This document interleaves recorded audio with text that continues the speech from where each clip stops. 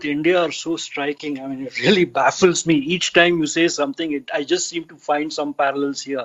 I mean, for example, I was seeing again that Bolsonaro is using government advertising to essentially control the media. And I'm sure you'll correct me on this, but I mean, he seems to be, taking money away from media companies which are opposed to him and giving it to companies which are backing him.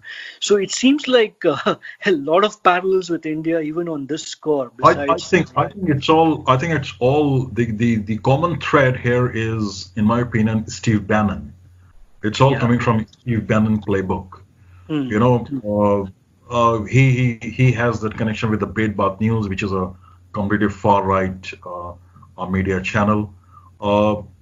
Like Trump also did, he stopped the New York Times from coming to White House. Yeah. And Bolsonaro did the same with Folha de São Paulo. It's 11 o'clock. Yeah.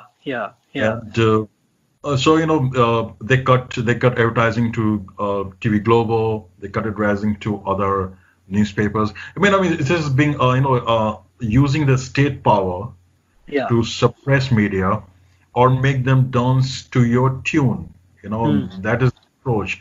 But it very much, even if these TV channels go soft on him, I think they'll continue to push them harder because, this kind of politics, which is the Trump brand of politics, they need to create an enemy every day. They need adversary every day. It is not a politics where you see the other side as your rival, but you see as enemy. Everyone is projected as an adversary, not as a rival. So I think Steve Bannon has been very active in Brazil.